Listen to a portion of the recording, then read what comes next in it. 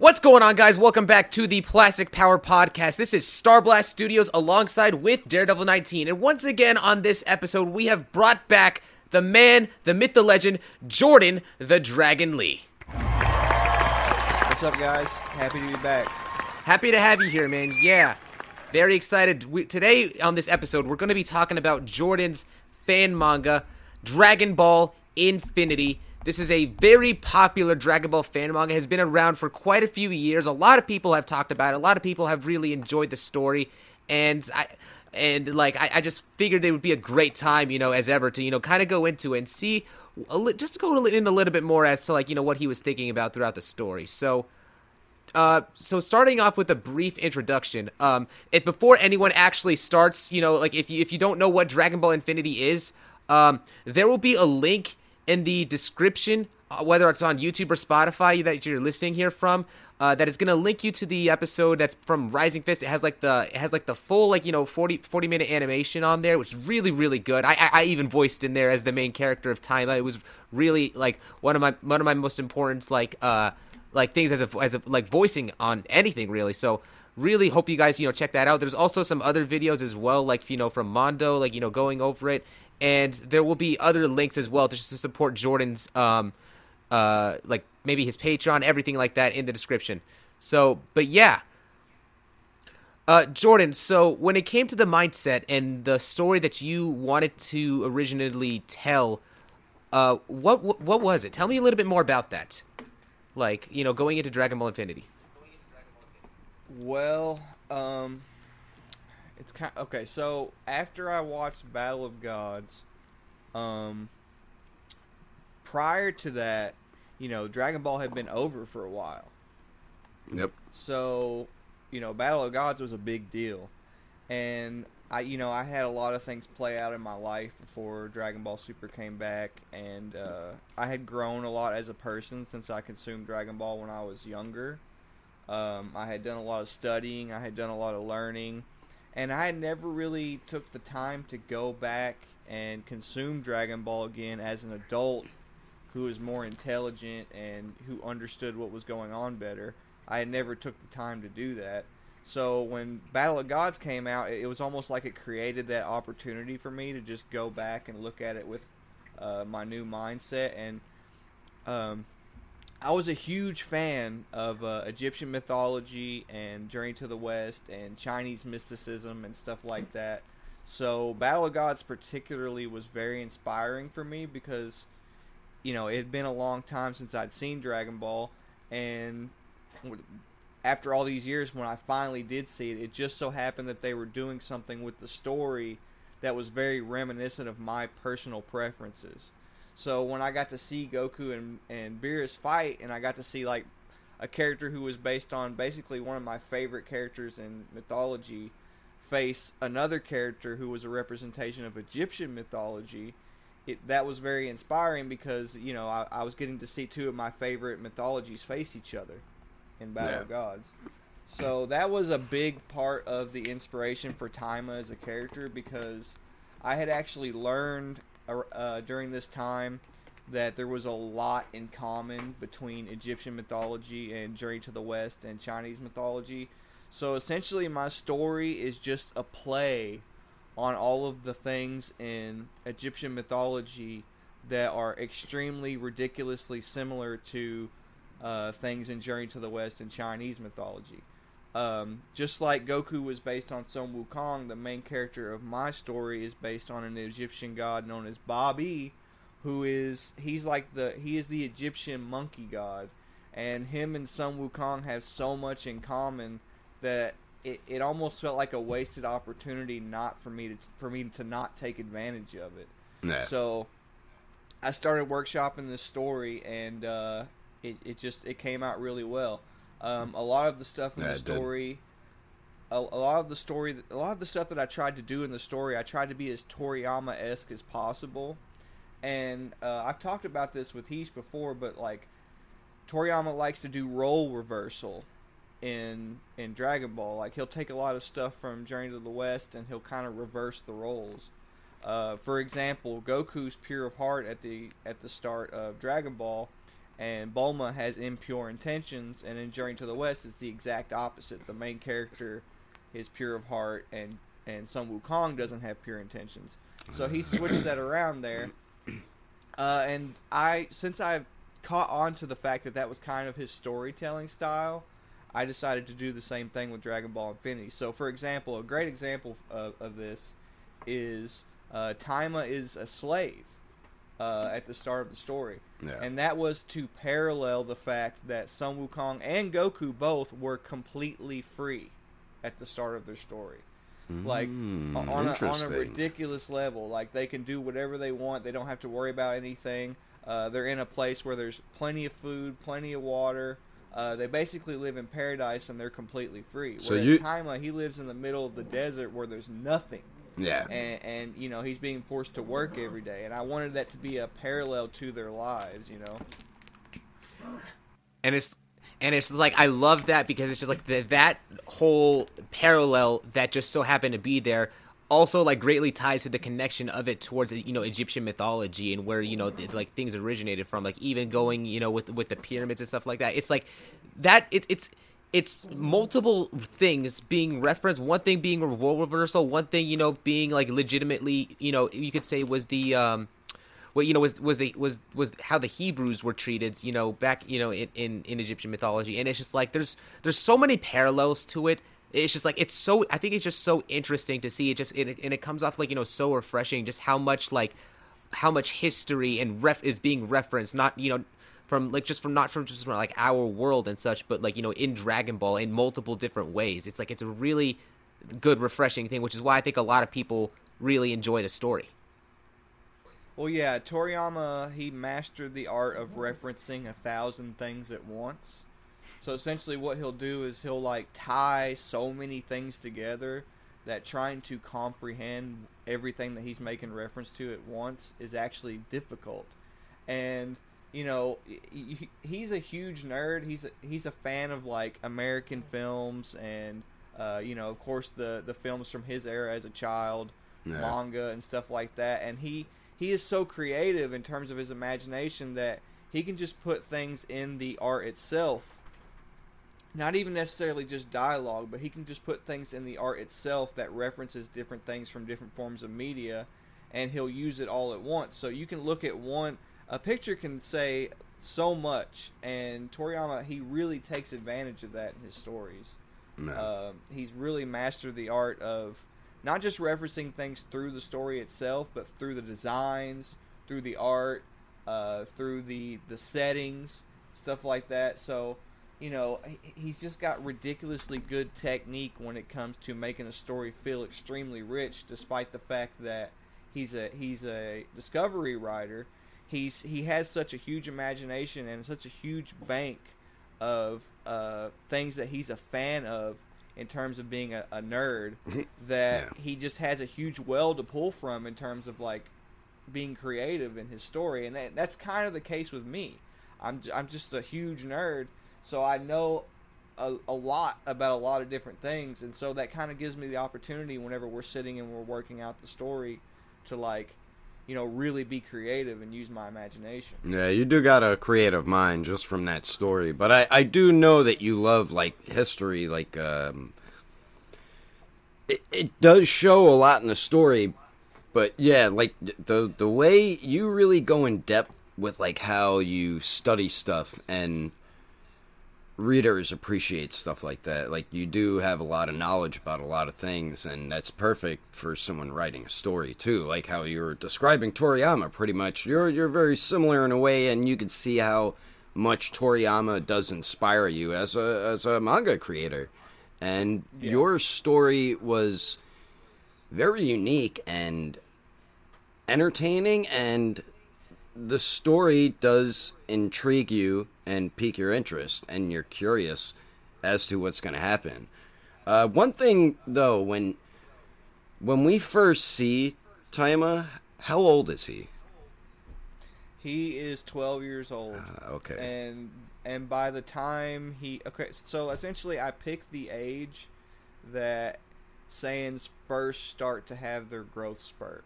Yeah. That's what I wanted to do. I wanted to pick the age where he's just at the verge of shooting up. Yeah. You know what I mean? Yeah. So by the time he's in the arena and he's being influenced by Brood, that causes him to shoot up. Yeah. Because he's in a situation where he's having to survive, and that makes things more difficult for him. So essentially the idea is that being subjected to tough circumstances ends up making him bigger and stronger at a very young age. Yeah. He's only in the arena for like 3 or 4 years. Yep. But like by the time he's out, like he's, you know, he's huge. Yeah, he's fully grown. Yeah. Yeah. Yeah, he does change a lot from the beginning of the arena to the end of it.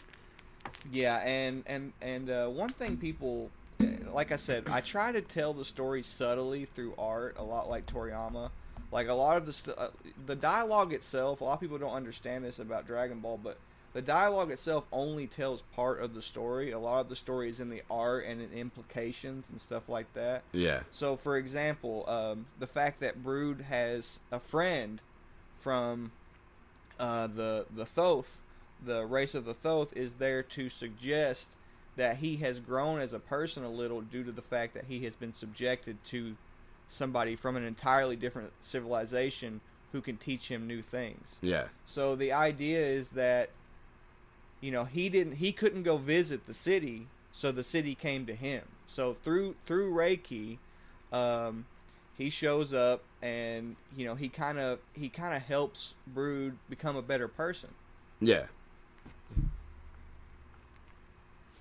Yeah, and it's just like so. Hold on, Reiki is the is he the like one the other bird in there with him? Yeah, the other, like, you know. Yeah. Yeah.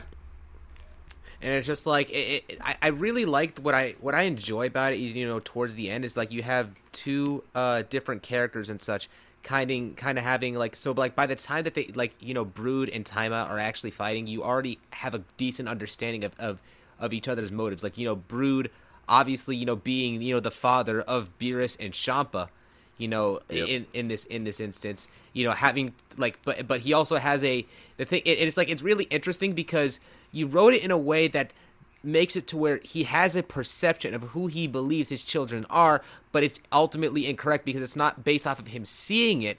It's off of, like, you know, what his wife, you know, has been telling him. He doesn't actually, like, you know, fully, you know, get that. Oh, like, and it's actually, like, I think, you know, done in a way where it seems deep. Like, it seems like, you know, it's more humanized and such, but it's really not. And I talked to you about this before, how in the instance, you know, Beerus is, you know, Champa is eating the pain away of not having a dad, and, you know, Beerus is just, you know, sleeping all day because of a depression thing. And it's like, I thought that was an interesting thing where it's just like he views that as a depression, but it's more so just the fact that they're just doing things based off of, like, you know, the habits that they were born from. It's actually not him. It's his wife. His wife is the one that's telling him all these things. So the whole point of that is she's looking at that from a feminine perspective. She doesn't understand that Beerus and Champa aren't the kids that she thinks that they are. The truth is that Beerus just wants to live like the Pharaoh. He doesn't care that his dad's in prison.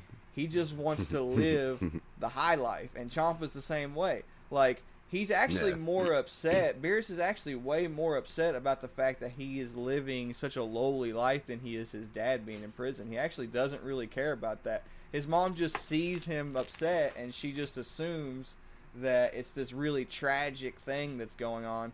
And I'll be honest with you, you know, part of the reason I decided to do that is not only to, like, create that illusion, but creating that illusion is really appealing to people who like deep, humanizing stories when it comes to Dragon Ball. So it allowed me to take advantage of that while also simultaneously creating this funny scenario where that's not actually the case.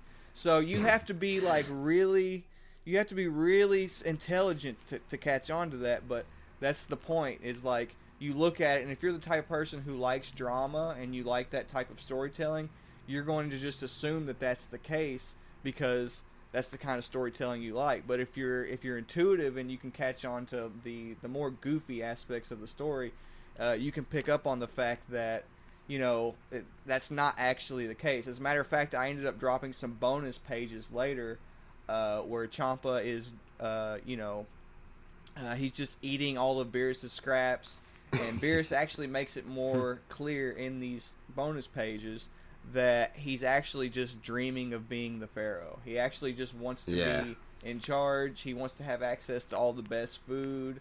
That's the vibe I got from that part when they showed Champa and Beerus. I just thought they were just being themselves. Right.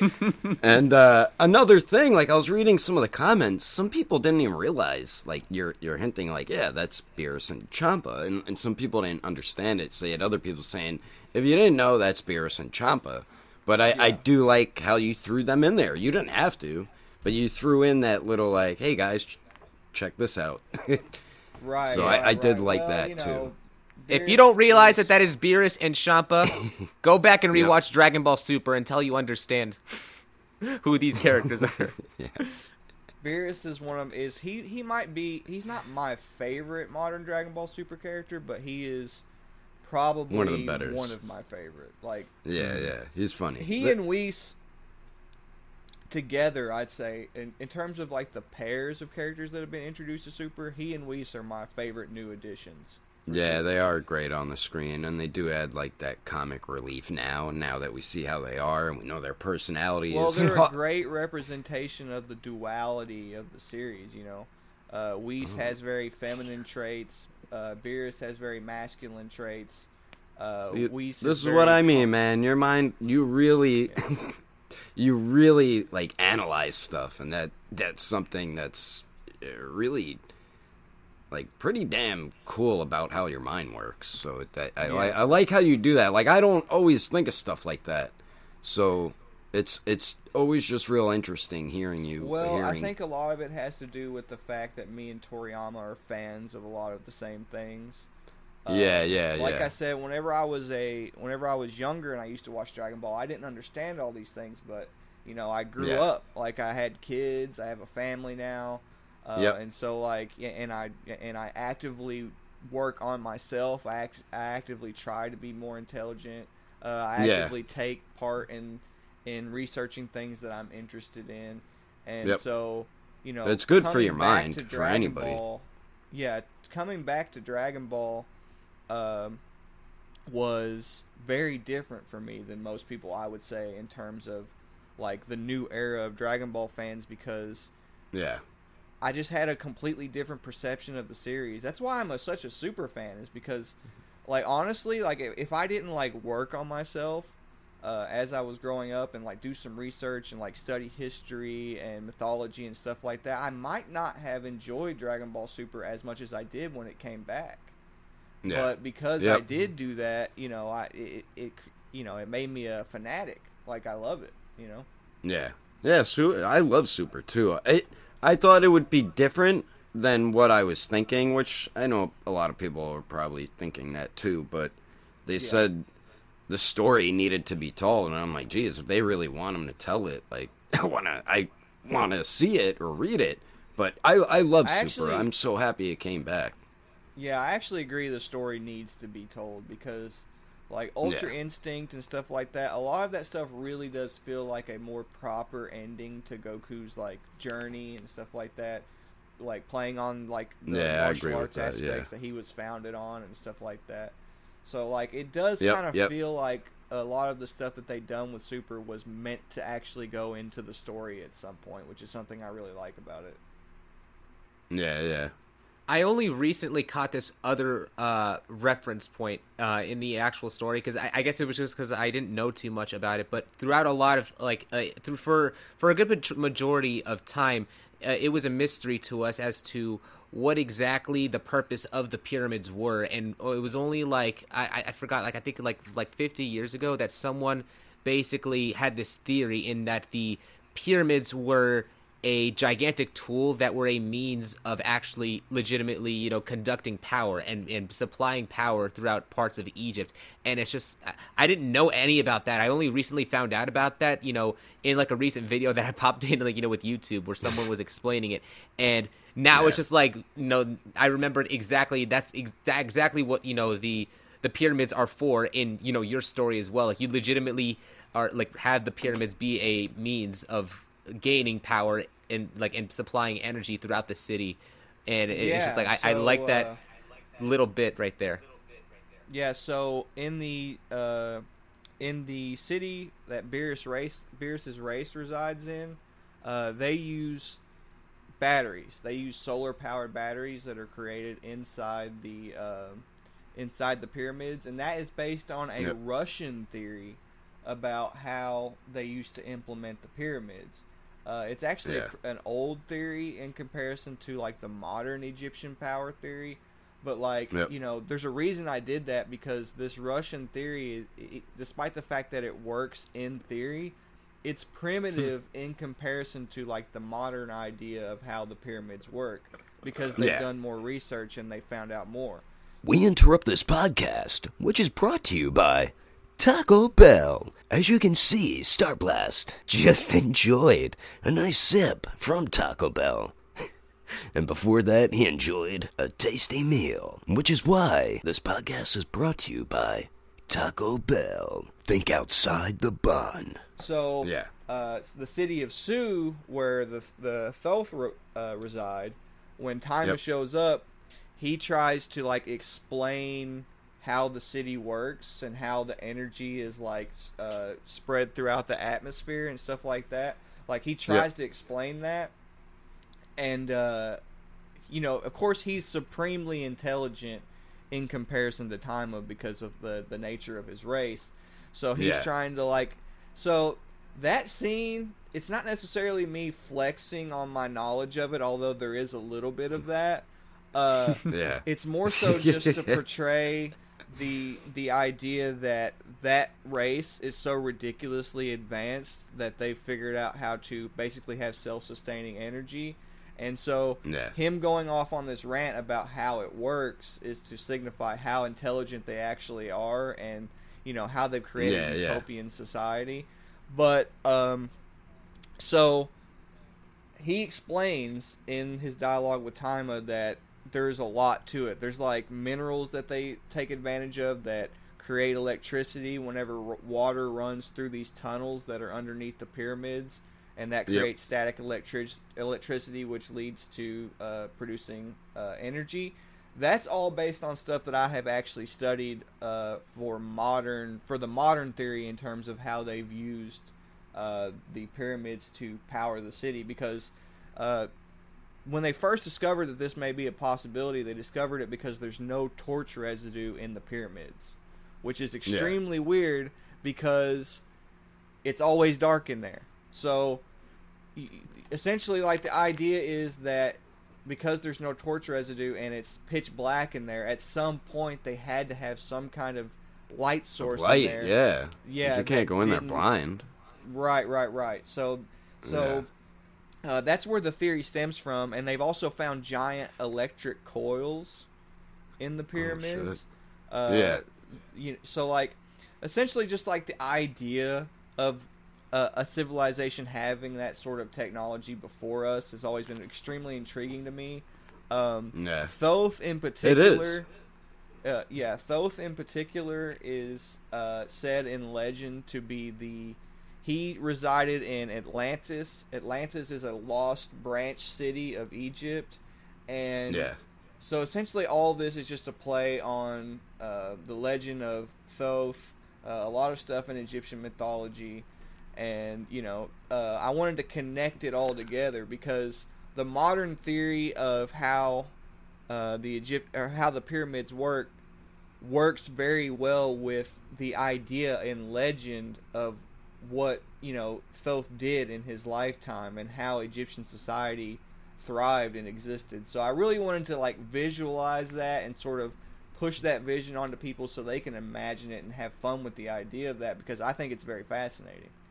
Yeah, it is. That's such a cool way how you're saying how you wanted to pretty much, like, connect everything into all these different things you were just saying. So I like how you did that. That was pretty awesome. Yeah. I think one thing I would really like to talk about, just because a lot of people don't notice it, is the first of all, if you're a Marvel fan, if you read chapter 4 of Dragon Ball Infinity, when Taima and Brood fight in the arena, a lot of the action sequences and stuff like that I referenced from Thor versus Hulk.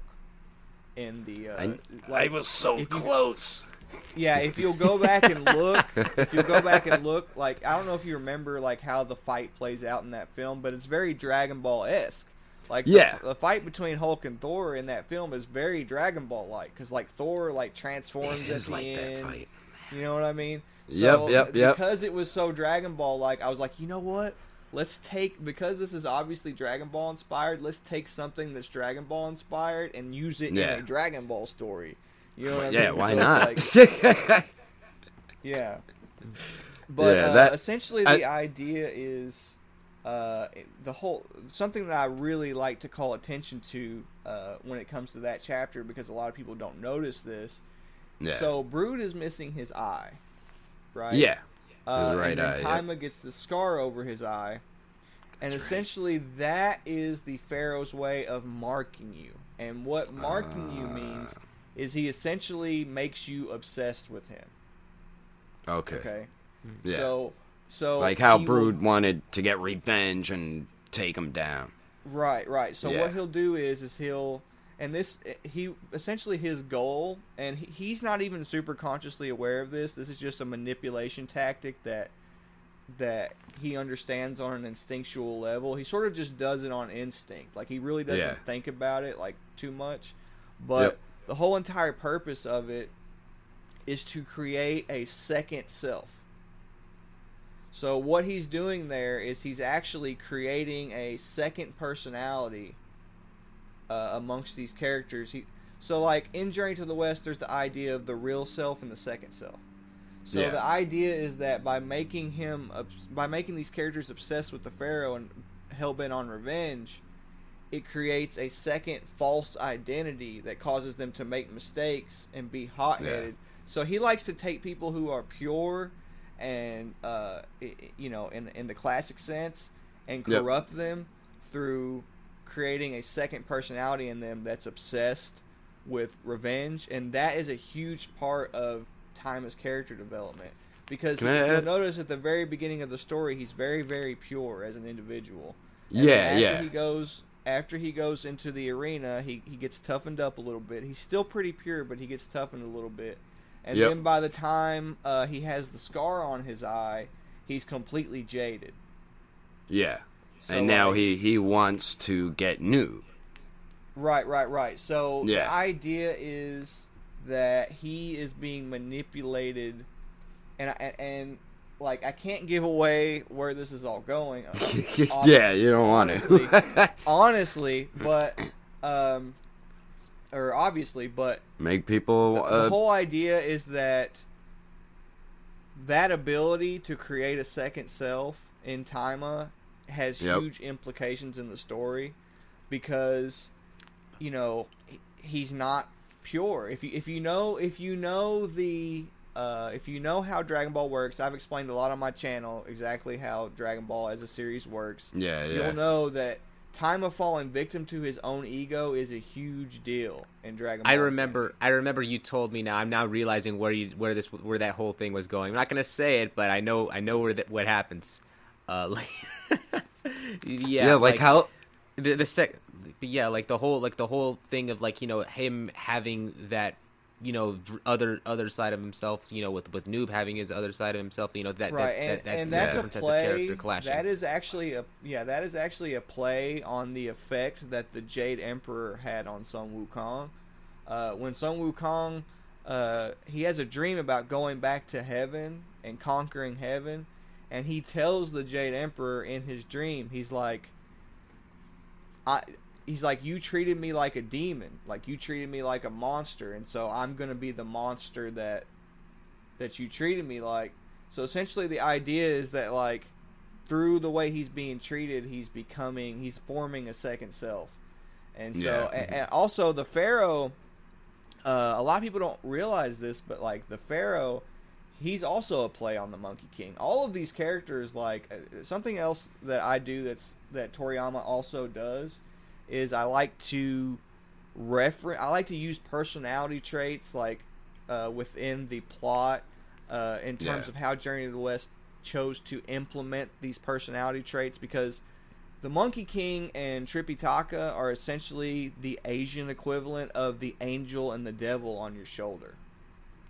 Okay. So like if you ever like start to try and read Journey to the West, this is something really important to understand, because in Buddhism, it is like what makes us evil is our selfish need to survive.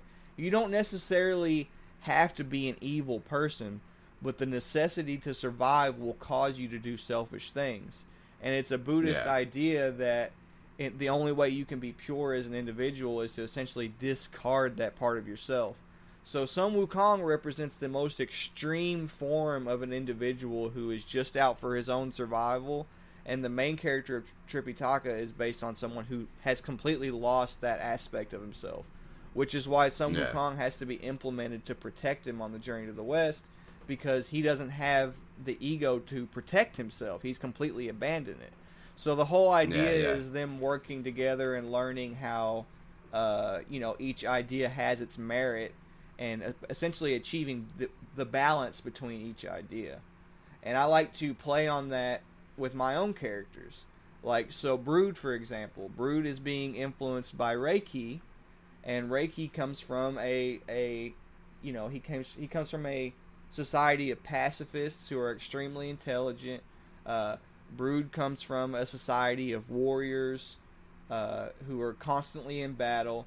So it's very, very similar to the relationship that Tripitaka and the Monkey King have. It's like the relationship that they have is very, very similar. And, Toriyama has sort of mastered the art of using this symbiotic relationship and spreading it amongst multiple characters in the story. Sort of like how Beerus and Whis, you can kind of see that dynamic between them. You can see that dynamic between Goku and Vegeta. You can see that dynamic between Gohan and Piccolo. So that dynamic exists everywhere throughout Dragon Ball. So I do the same thing. I play on that. So I like that you do that. I want to rewind back a little bit, like on the whole thing, about the pyramids, because the only reason why, and you made it in the story very clear that the pyramids were necessary, was because and why they were important to the plot was the power in order to kind of help out during the 7 days of darkness. The 7 days of darkness in particular is what I'm interested in here. And for my question, like, where's the inspiration behind the 7 days of darkness, and how does it function on this planet? Like, why is it just dark around the entire planet like that whole time, or how is that whole thing, working in that one given area? Well, the idea is that it plays on the cycle of life and death. There's a lot to it. I mean, the world was created. I had a lot of inspiration from 7 Days of Darkness. I mean, like the world, the entire universe was created in 7 days. There's 7 Dragon Balls. But the idea is that the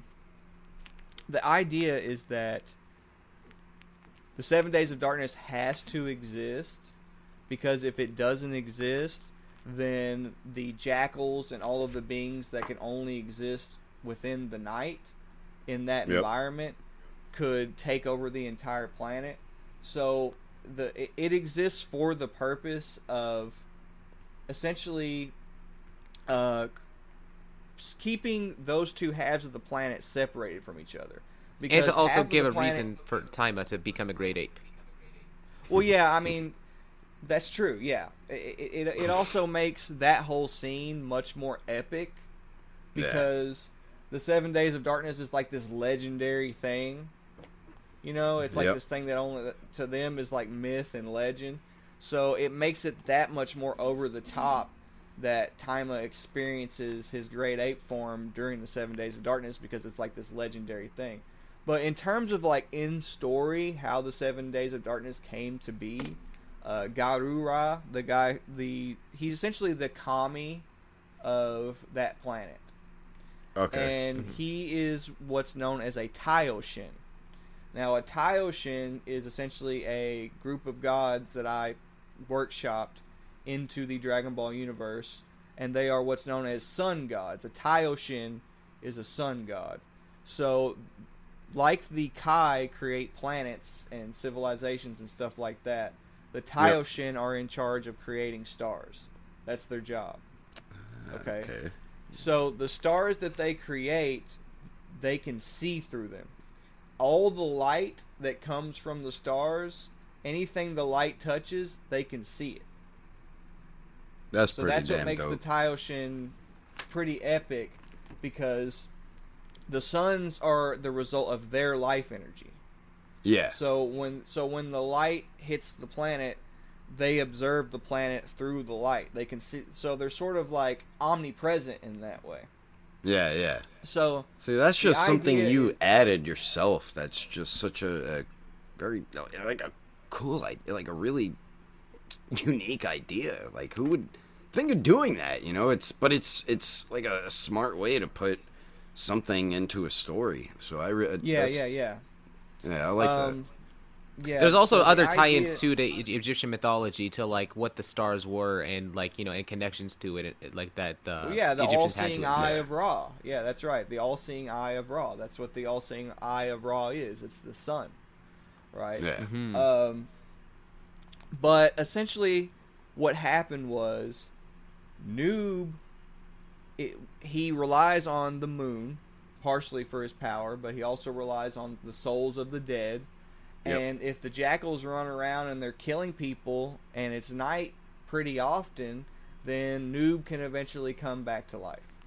Yeah. So that's essentially the idea, is that, you know, it prevents that from playing out. It's sort of a way of slowing down the possibility that that he'll come back from the afterlife. That's part of it. And he'll have his full power and everything. Yeah.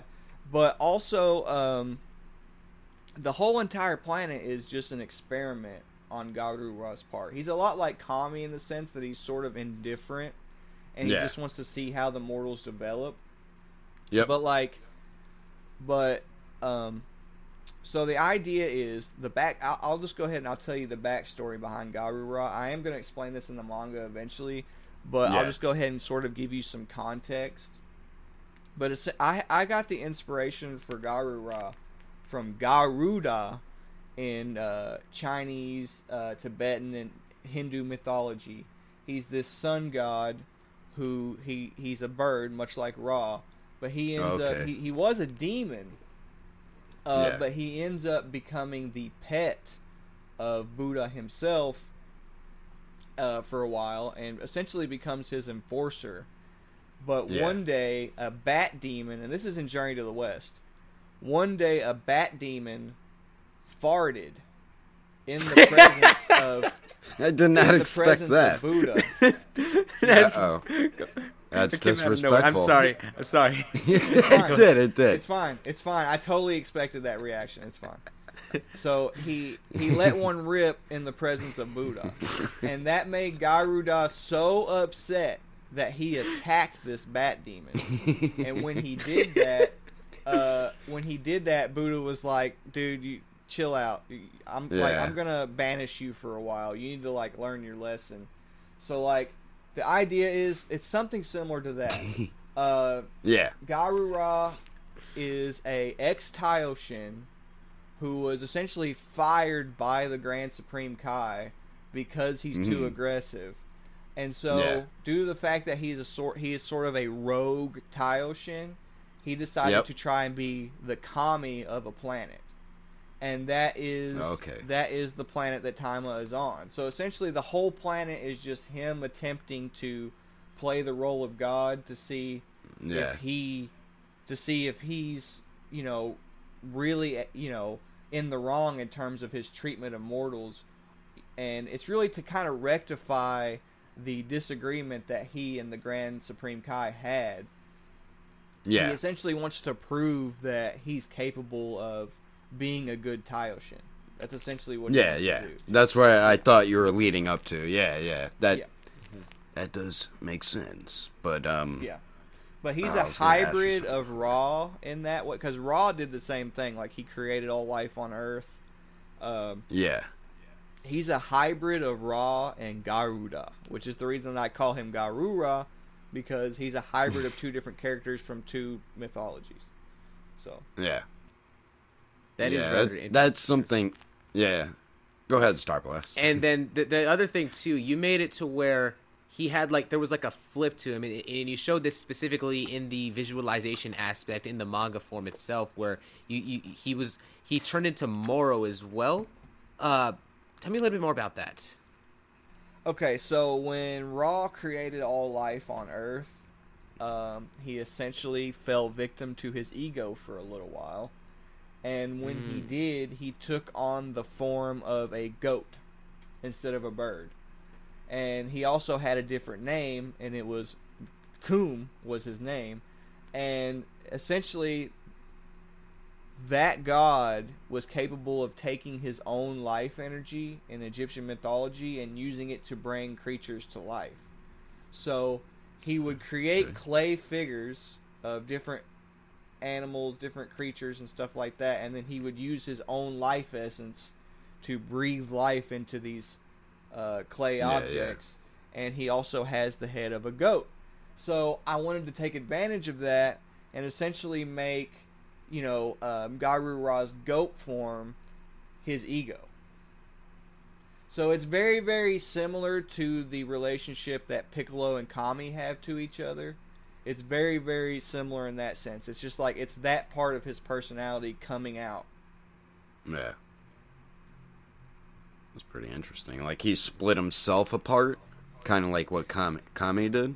Yeah, essentially the idea is that in order for him to be a good ruler, in order for him to be the type of ruler that the Grand Kaioshin wanted him to be, he had to separate himself exactly like Kami did whenever he separated himself from Piccolo. Except in this case, instead of him trying to impress the Kami of Earth, he's trying to, he's took a dead, barren planet who didn't have a Kami at all, and he's using it and building it from the ground up to try and impress the Grand Kaioshin.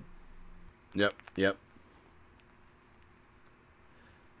I've noticed this one thing as well. I think you specifically told me, but in the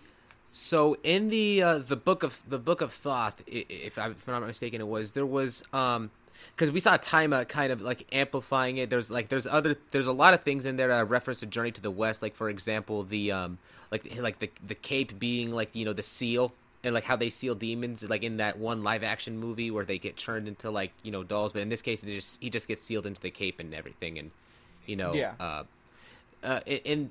in this instance though, what I'm referring to is that Taima learned the crane school martial arts technique, and then also the turtle school technique. And I believe, if I'm not mistaken, this is off podcast a while ago, you said that this is where later down the line throughout history these scrolls somehow also made it to Earth, in which certain masters like Mutaito and other martial arts people, they took these scrolls and learned martial arts using that and everything like that, and then passed that information down from generations. Yeah, that's right. So essentially the idea is, in Egyptian mythology, Thoth created writing. Okay, he created writing, so he created the ability to spread information. Okay, he created that. So the idea is that eventually the Thoth will take everything that they've learned in terms of chi control, flying, martial arts, stuff like that, and they'll eventually spread it to every planet in the entire universe. Okay, so eventually they'll leave that planet and they'll end up going and spreading their knowledge throughout the entire universe. As a matter of fact, like TN, like I sort of use that to craft a backstory for TN, because as you know, it's suggested that TN is an alien. So the idea is that the planet he came from was predominantly, culture-wise, the result of the Thoth coming to his planet. So that's the reason that, and the reason I did it that way is because it's very similar to Goku learning to use the primitive fighting style of his people, I just thought it would be really ironic and cool if the Crane's Hermit, he stole this like he in my version of the events, the Crane Hermit went behind Mutaito's back to learn the Crane School. Mutaito's the one that discovered the scrolls, but he went behind his back and read them and learned how to fly and learned everything that he ends up teaching in the Crane School. And then he ends up teaching that to Tien, who is the descendant of these aliens who already used the Crane School. And so he's sort of learning the ancient fighting style of his people without being consciously aware of it. So that was sort of the whole idea there. And I really put a lot of thought and detail into that. And that explains why, like, in OG Dragon Ball, he was considered, like, like a fighting genius. Like, he was just capable of doing all of these. Like, he had, like, this mass amount of, like, talent and potential as he was depicted, which would make sense because, like, if these fighting techniques were, originated from his people, then no wonder he's going to be, so good at adapting that and using that, in his means of fighting. I like that. That's really clever. Yeah, me too. Yeah. Well, you brought up the Book of Thoth, and I'd really love to talk about that. Yeah, let's hear about that. So, Mirai, okay. But by the way, all the characters are named after different time-themed names for the most part. I don't know if you caught on to that. There's a reason for that, but I'll get into that here. Mirai means future, right? Yeah, Mirai means future. Yeah. Genzai means present. Keiko no Kami, the god that predates both of them, that translates to god of the past, and Taima, it's time. So yeah. And there's a reason for that. It's because the future is associated with enlightenment, and the past is associated with your ego. And there's essentially, like, I made a lot of connections to not only how China and Asian mythology view these concepts, but also how Egyptian mythology views these concepts as well. And I wanted to like connect them together. So anyway, the Book of Thoth was supposedly a real thing. Okay, it was supposedly something that actually existed. As a matter of fact, the random number that I drop in the manga about how there's like 36,000 books in this one book, that's actually what's stated about the Book of Thoth in legend. That's not something I made up. That number of books is actually... there's two theories. Either the Book of Thoth is one book that contains that much knowledge, or it's that many books. Right? So I decided to just use the concept where it's one book with that much knowledge, of course, because it's much simpler and easier. Yeah. Sounds better, too. So the other name for Thoth is Tohiti. That's his actual Egyptian name. Thoth is his Greek name. Okay? Yeah. His actual name is Tohiti. And Sun Wukong's master in Journey to the West, who is also associated with the crane, by the way, exactly like Thoth, his name is Subhuiti. So they have very similar names. Not only do they have very similar names, they teach very, very, very similar things. Okay? So, for example... in Taoism, you have the concept of yin and yang. But with Thoth, you have the concept of the scales. The balance. So, like, so what they teach is extremely, extremely similar. And in Journey to the... Now, in real-life Egyptian lore, it is said that if you read the Book of Thoth, you get a lot of godly abilities, right? And I actually name a few of those in the story. But it's also said that if you read the Book of Thoth, that you are cursed. Okay? Double-edged sword. In Journey to the West, when Sun Wukong goes and he meets his immortal master, Subhuiti. By the way, he's also who taught Sun Wukong immortality. And Thoth is the creator of the Fountain of Youth. So they real quick before you go on, I want to ask one thing about the curse. So you say that his curse that he's cursed. Is this like a similar way, like the similar thing to where the way that Thor was cursed in Avengers: Age of Ultron, where he went into that well and then like he was basically cursed for like the rest of his life, which hence the reason why all the tragedies that took place in Ragnarok and and Infinity War, Endgame, that type of thing. Well, yeah, I was getting to that, but yeah, you're Okay. Yeah, you're onto it. It's very similar to how about you to using the Dragon Ball selfishly. Yeah. It's very similar to that. Bulma. But in Journey to the West, Subhuti tells Sun Wukong after he teaches him Taoist immortality, he tells him, he says, this form of immortality is taboo. It's actually not allowed amongst the gods. We're actually not supposed to practice this form of immortality. And as a result, when the gods find out that you have this form of immortality, you're going to have to face a bunch of disasters. So essentially, in the Journey to the West, Sun Wukong learning Taoist immortality was also accursed. Yeah. So all of these story elements are so ridiculously similar that I essentially just made a hybrid of the two concepts in that scene. So the Book of Thoth, it's a similar thing to Sun Wukong being taught Taoist immortality, and it's also similar to what happens when you actually read the Book of Thoth in Egyptian mythology, and in that if you take the knowledge and you use it incorrectly, you're doomed. That's essentially the idea. So, like, in Journey to the West, whenever Sun Wukong learns Taoist immortality, what's he do with it? He tries to use it to dethrone the Jade Emperor and take over heaven. Okay? He doesn't use it to try and find enlightenment. He doesn't try to use it to be a better person. He uses it to try and take over everything. Okay? That was his intention. Yep. Right. And so, Taima having to chase after the Pharaoh is my parallel to Sun Wukong going after the Jade Emperor. But in this sense, you feel as though Taima is the good guy and the Pharaoh is the bad guy, whereas in Journey to the West, it's backwards. Sun Wukong is the villain in that sense, and the Jade Emperor is the victim.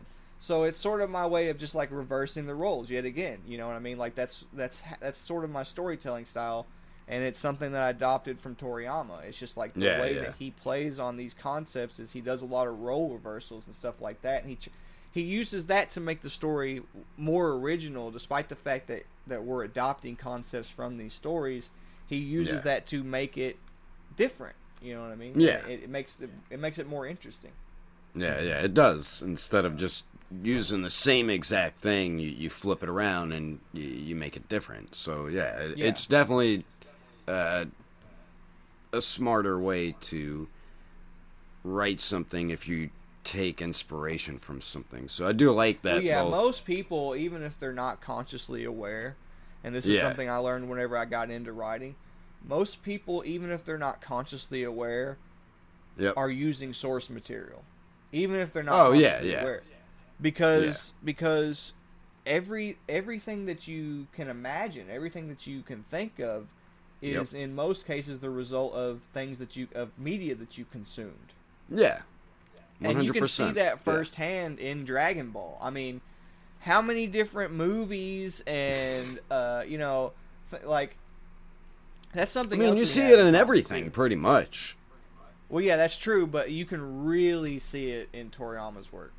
Yeah. Because, like, it's funny because the stuff that he adds to his stories, he adds it because it's relevant at the time. Which speaks to his abilities as a discovery writer. Sort of like him implementing, like, Terminator-esque concepts in the Cell Saga. He did that because it was relevant. You know, what I mean? He did that because Terminator was relevant at the time, and that's also what I do. So, like, if I see a movie, and that movie is inspirational, it's likely going to influence the next chapter of Dragon Ball Infinity. You know what I mean? Like, that's just how it goes. Like, whenever you're looking for inspiration and you're writing a story and you're inspired by something, for you not to take advantage of it is a crime. Because, pretty much, yeah.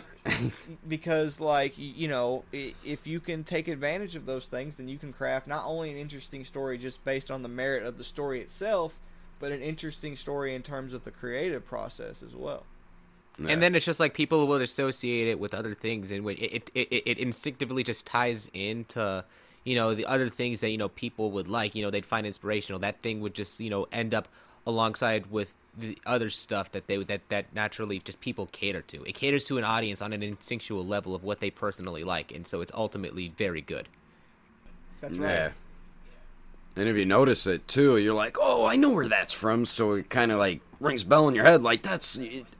I bet they got inspiration from that. Yeah, so it's kind of all cool. about- when you see That's like stuff that. that's exactly what they did in Superhero too. Just like, you know, for like a lot of like what they did. You know, they took inspiration from WWE moves, like the, you know, Gamma 2 Yeah. and Piccolo being on the train. Obviously, you know, from Spider-Man. They took some of that as Yep. well during, you know, in the granola Yeah, arc, you yeah, know, with yeah. the train and everything. And so Yep. it's just like there's a lot of it on all sorts of different, you know, ways in different forms of media. Yeah, when you're a writer, you have to consider psychology. You have to actually consider what gets people excited. You gotta really think about what causes people to have a dopamine hit. You know what I mean? Yep. Like so a lot of that is just seeing stuff that excites them, and it just so happens that seeing references is exciting to human beings. Yeah, I mean, it is. It's a universal concept. When you see something and you recognize it, you get excited, and then you Yeah. want to read more of it because you want to get excited again. So it's a Oh, writing I noticed technique. that too. Yeah. Like what you were saying. You ever see Man of Tai Chi? Yeah, I love that With movie. Keanu Reeves? I love that movie. Yeah, so do I. But the way you were explaining Noob before, I pictured him as Keanu Reeves. And then as you already know where I'm heading with that. So Yeah, I already that know where you're kind headed of because it's a very Yeah, similar yeah. thing. Yeah. Yep. I'm like, wow, this reminds me like something like that. That reminded me of Man of Tai Chi. And Yeah. maybe a little inspiration came from it, or even if it didn't, it's something that I thought of when you were saying that. So yeah, people love when they see stuff that they recognize and something new That's that right. they're watching or reading. That's yeah. right. So Well, yeah. I mean, that is the entire. It did influence the story in the sense that it's a trope, right? Yeah. Like I Yeah. love that movie. That is one of my favorite movies. I love that movie. Yeah, so it's a good obviously, movie. it's going to influence my storytelling style. But Yeah. a lot of that is just like, you know, what I do as a writer. If you know, because I want to be good at what I do. Is I just Yeah. absorb as much media and as much successful writing and as I can, because I Yeah. want to see what makes different works successful. That's what I want to do. Yep. I want to learn. That's sort of my goal, is just to learn how to craft a successful story that's impactful and meaningful and, you know, sticks with people. Stories are Yeah, I mean, are people want to read it. Yeah. stories as a whole are so important to mankind Yeah. in general. Like, you know, stories are what cause people to have revelations. They're what cause people. They cause people to realize things about themselves and others. And so, Yeah. when I was thinking about the type of story that I wanted to tell, I wanted to tell a type of story that would have that same impact that Dragon Ball had on me, in terms of like having revelations and stuff like that, and learning things and having Yeah. fun while you're doing it. You know what I mean? Yeah. Part of the reason I get so excited to read Dragon Ball is because, you know, it's not just the references, it's not just the fact that I'm a fan, it's the fact that, you know, I also learn how Toriyama and Toyotaro and a lot of these writers at Toei and stuff implement these different concepts that they pull from stories into their product, right? So, Yeah. so it's all like, it's teaching me, like it's a learning experience for me, and I want other people Yep. to be able to experience that through my story. You know, what you learn from a story varies based on who you are and your perception of reality, but you know, it's that any writer, if you're a writer and you're watching this, your goal should be to create something that piques people's interest in the sense that they really feel like they're absorbing something that's meaningful and has an impact, you know. Yeah. Even if it's And just then a also fan something manga, that even relates. if it's just a Dragon Ball fan manga. That's what people want Yeah. out of stories, you know? Yeah. It's like I think say- that ultimately it's like I've noticed this too with Dragon Ball. It's depending. You can very much tell when someone is going to actually win a fight, even if like it's climactic enough. Like you basically would ask like, okay, is this character at the point that they're at in their development actually ready to take down the villain? For example, like with Goku. When he first entered into the martial arts tournaments, I guess this wouldn't necessarily be villains. This is like with fight in general. And for example, in the martial arts tournament, Goku at that point when he was young was not ready to actually, fully win. Because if he did at that point, he would have grown to be, more, cocky and not understand the important lesson of there being always someone stronger out there and to always, continue pursuing self-growth and everything like that. Hence the reason, that was important for Roshi. The second, tournament, there was other reasons. There was other reasons why he couldn't win. I think it was because he might have still gone down that path at that. But then the third one, it was more so like, He was much more mature. He had adult. He grew up, and at that point in time, when there was Piccolo, it's like his character development already was kind of at a point where this everything instilled, all of these lessons that he learned was already instilled into him. It was just in this case, it was a matter of need, in that there was stakes set up into which he had to defeat Piccolo, which ultimately winning the tournament wasn't even the ambition. It was just him trying to protect everybody. And and do the right thing, like what his peer, what he had to do. Right, and so, you actually, speaking of all that, you can actually see how that's the opposite in Dragon Ball Infinity. It's literally the exact opposite. He wins his first ever big arena match. He grows an ego through it. Goku. There was a reason they didn't let him win a tournament until he learned from Kami.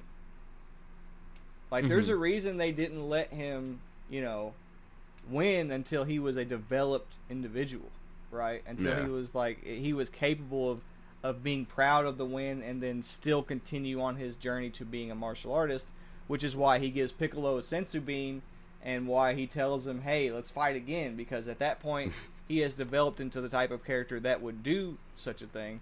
If he had won the first tournament, he wouldn't have done that. Yeah, most likely, yeah. So all of Goku's, his experiences lead up to that moment, and so everything.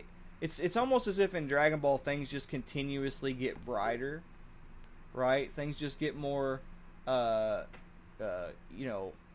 guess you could say friendly. And it's almost as if Goku makes everything more happy. As the story progresses. Yeah. And whereas it's Taima, it gets progressively darker. Ooh. Right? That's the whole point. It's the opposite. It starts off all bright and shiny and happy, and he's got a very childlike face, and despite the fact that he's in such a horrible situation, he's still handling it with a smile. You know what I mean? But that's as another the story thing, progresses, too. Things just get darker and darker and darker, and his expression changes, and who he is changes. And He that even I think is starts more off, realistic. Yeah, he even starts off in a dark place too. He's not free, what you were saying in the beginning, how Goku was. Yeah, he Goku takes it well. He takes it well. At that point in the story, I would say he still hasn't lost his purity, despite the fact that he has lived in that situation. He still sort of has his childlike innocence to him, but by the time he gets into the arena, it's gone. Oh yeah.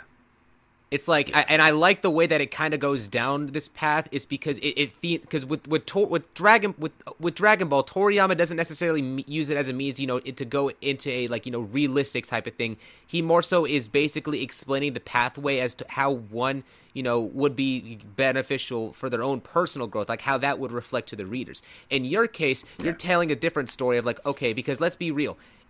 A character like Goku is unrealistic. It's like a dreamish thing. Yours is more in a sense relatable Superman. In the sense because everyone has an ego. Yeah. Everyone can see the things that Taima has, with their ego and relate to that and see just how exactly he tackles that and how he goes about, handling that. In a sense, like, you can kind of say, like, okay, there's other characters in Dragon Ball that could go through that path, but that's only because of the fact that the presence of Goku is there, to kind of help lead them, to bettering, like, to bettering themselves in that way. But in the real world setting, we don't have any people like that who can really, affect you in that manner. So well, I learned through Eastern philosophy, and I've talked to you about this before. A lot of the reason that the kings and the leaders of the past were so alluring was because they were so dead set on what they were trying to accomplish, and that's a side effect of your ego.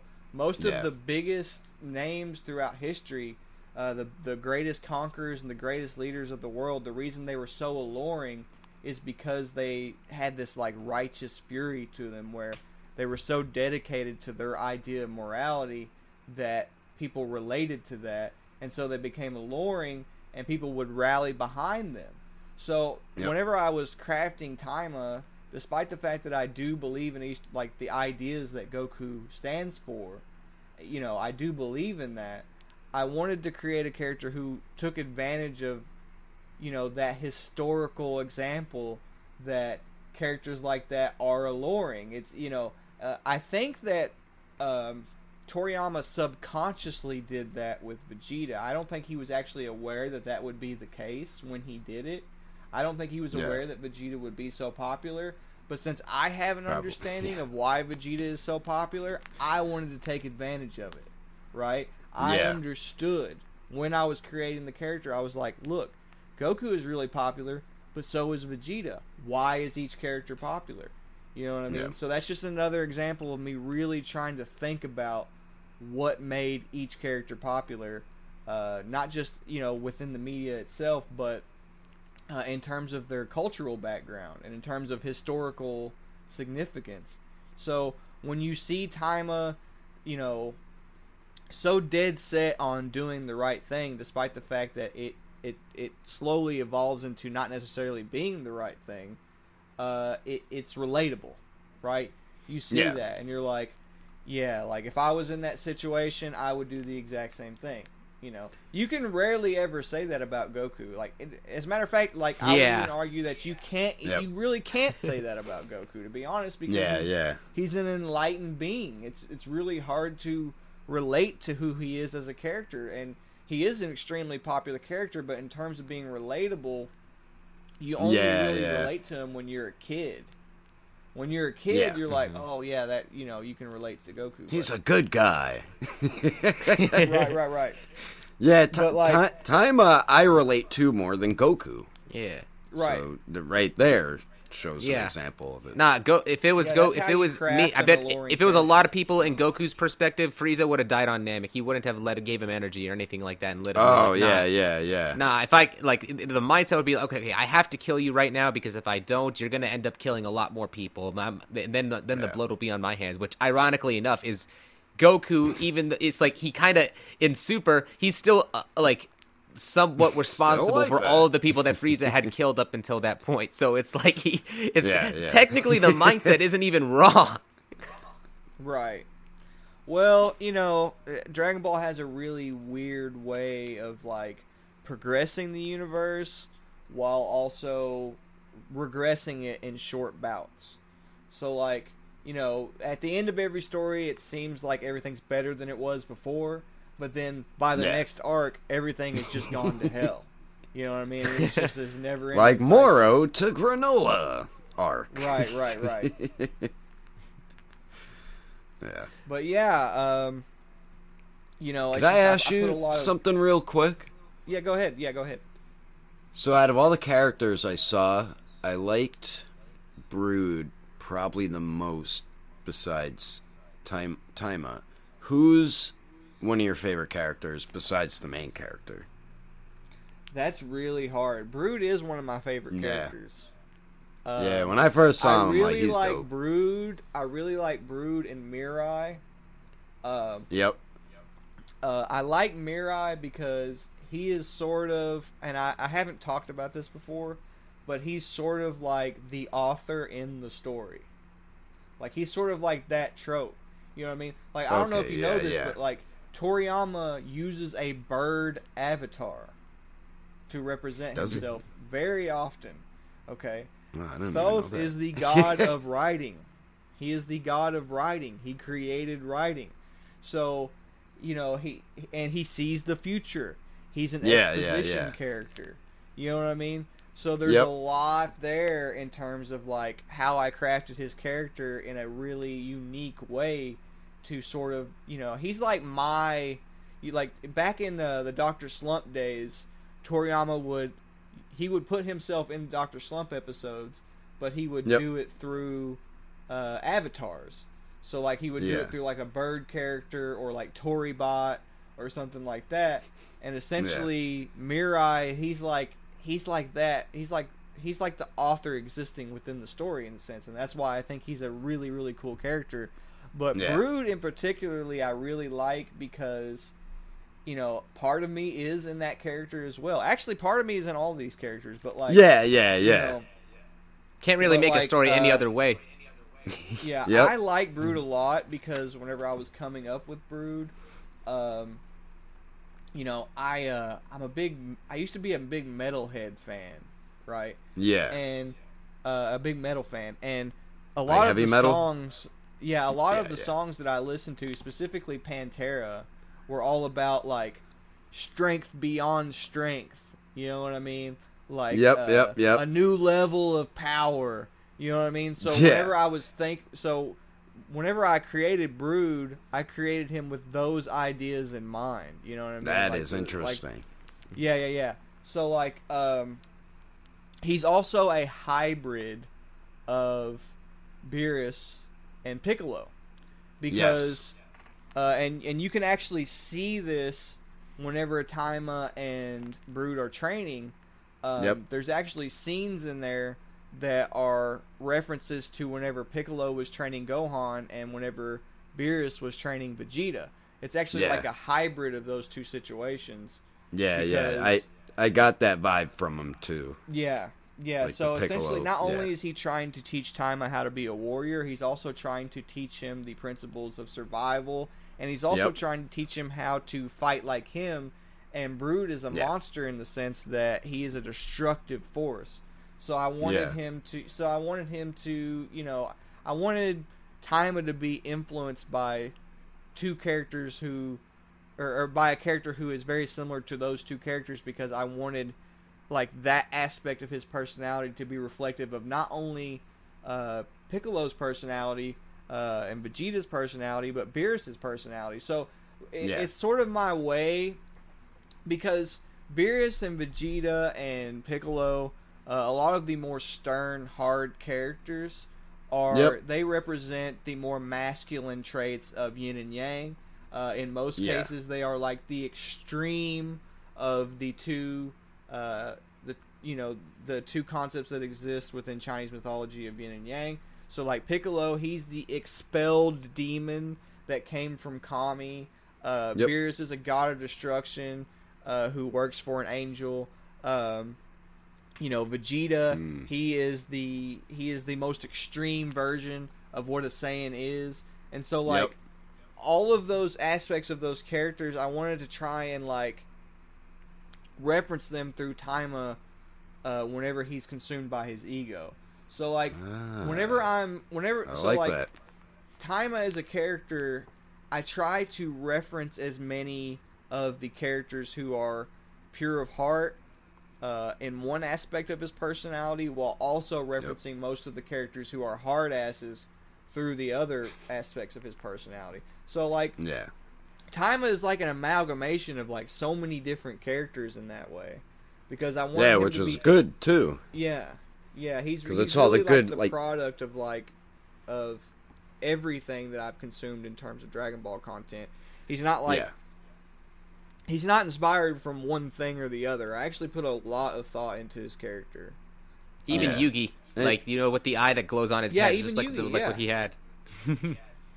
Well, you know, like, Yugi, he plays on the same mythology. The character that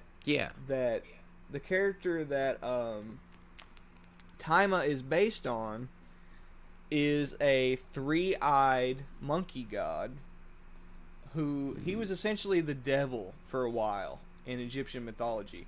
When you died, you would have to go through him to get to the afterlife, and he would look into your soul with his third eye. Yeah. And if you were evil, he would consume you. He would eat you. But if you weren't, he would allow you to go on into heaven. And in Journey to the West, Sun Wukong plays a very, very similar role. He is also sort of like the devil of that story. And he's also capable of... He has the ability through his golden fiery eyes to see into the character of people and decipher whether or not they are good people. So those two characters are very, very similar in that way. So I wanted to play on that. It's like what Ghost Rider does too, with that one thing. Like if you're evil, he kills you pretty much. But right. I like how you did that though with your main character. Yeah. But I like how you didn't just make your main character just one type of personality. You put a lot of different, you put a lot of thought into it, and you mixed in a lot of different aspects into the one character, which is pretty cool. Well, a bunch of different characters, that's how all my characters personality are, really. traits. Right. Yeah, which is cool. Yeah, that's something I do like about your characters. They're not just one-dimensional, you know? Well, the artists I worked with for Dragon Ball Infinity, they told me that their favorite thing about my characters, and I hadn't even really considered this as one of my strengths, but they told me that my favorite character, that their favorite thing about my characters is that it feels like they have a history. It feels like they had a life prior to the story. Yeah, right? yeah. So it feels like they actually are characters. It feels like they actually are characters that logically can exist. And, you know, I think that's a huge part of their appeal.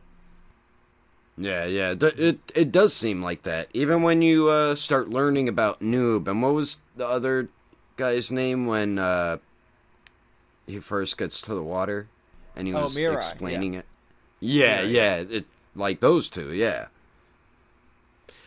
I had one question. So I think I've asked you this before, privately. I'm gonna ask it again here. So speak in terms of like references. One of the biggest, ones obviously is, Taima's mysterious transformation. It's not Super Saiyan. It goes through the same principles of like what Super Saiyan is, but it's obviously very different. In the version of it, like where we see, it has like alternate, like where it's just like in the animated version, there's no colors that really depict that, and so some people think, okay, it's false Super Saiyan. But that's not really what it is. There's definitely things that are similar to it, because if he was actually Super Saiyan, it would contradict the original story, which is what you told me about. So what is this form that Taima has gotten, and what exactly is he able to do? What is the multipliers or whatever? Well, essentially the idea is that Taima, it's sort of like false Super Saiyan, but it's more so that he does not have, despite the fact that he has a pure heart, and despite the fact that he was put in a situation to experience the trigger to become a Super Saiyan, he doesn't have the power to do it. He doesn't have the S cells to do it. If you ask Toriyama, that's why he got flicked back so easily. He doesn't have the S cells to do it. But essentially, I don't look at it as false Super Saiyan. You can look at it that way. I have called it false Super Saiyan before. Yeah. But I've talked about this a lot, but essentially the idea is, and this is something a lot of people don't catch on to when it comes to Saiyan characters, when their heart starts beating, they either transform or they evolve. They get stronger as they fight. Okay, so there's two outcomes. So the entire reason that Goku becomes a Super Saiyan is because that huge emotional shock that he experiences causes him to nearly almost have a heart attack, which causes him to have this huge boost in power. So it's essentially the same concept, except in Taima's case, he is completely enraged due to the fact that he doesn't have Goku's nature, right? He doesn't have...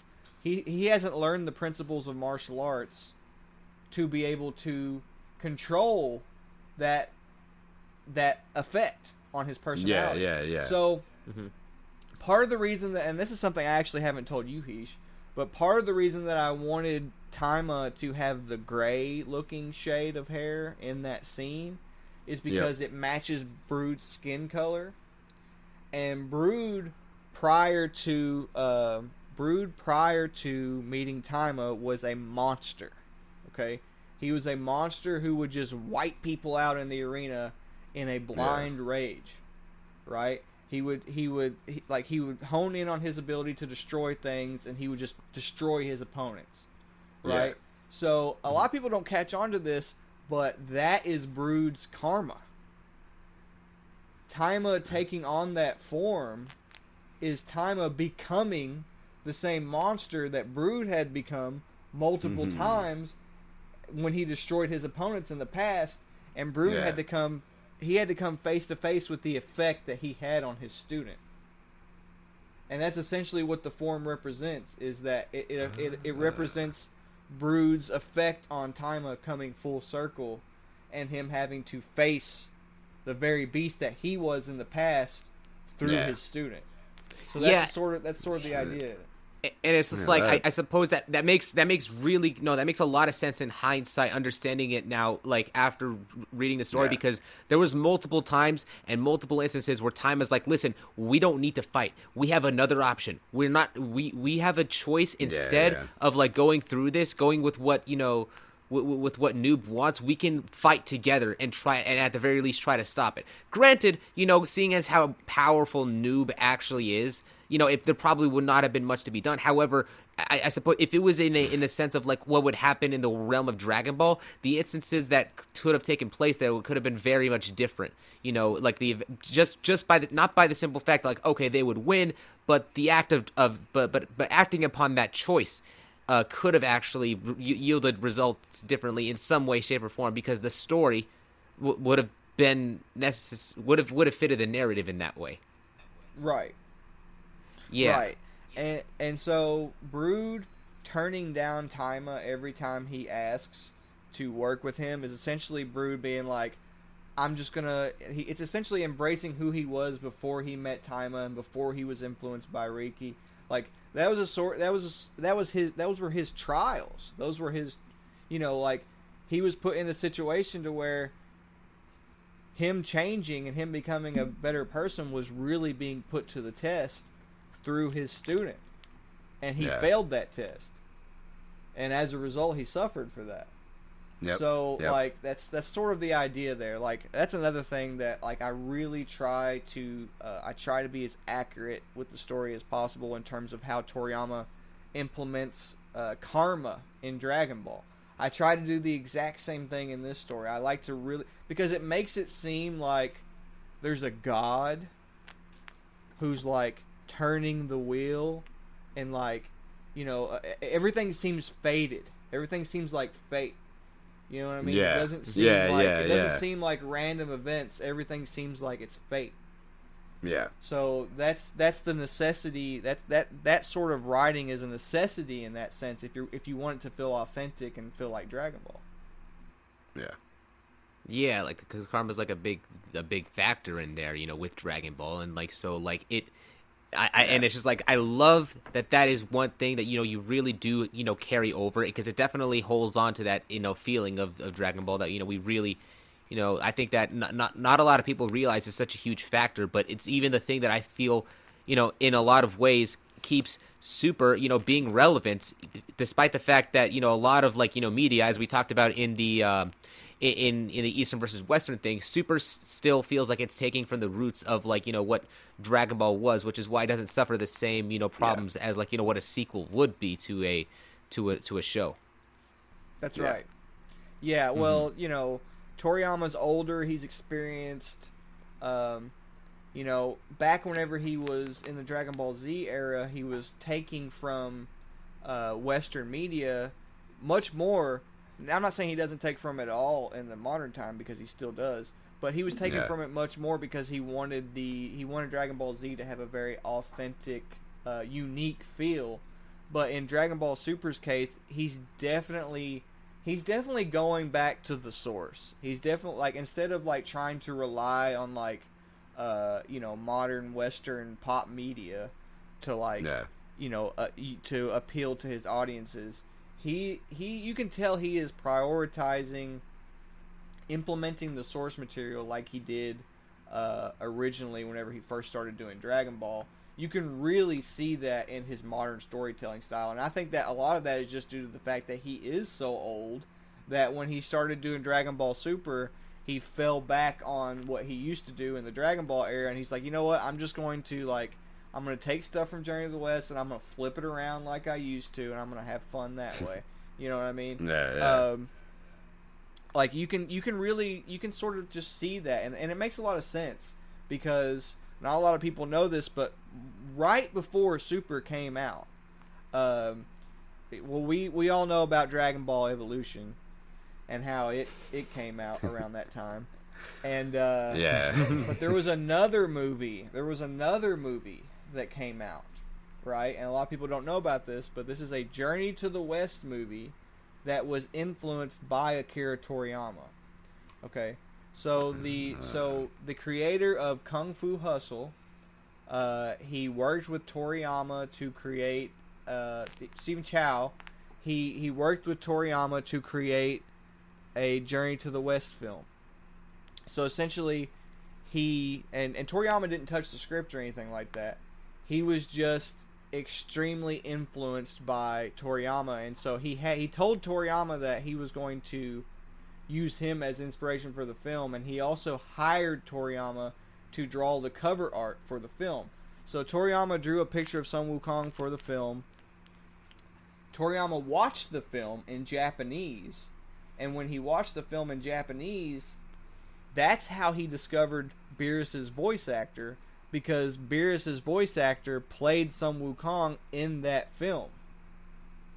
So, oh my god! And if you read his review of the film, okay, he talks about it like it's the greatest movie he's ever seen in his life. Yeah.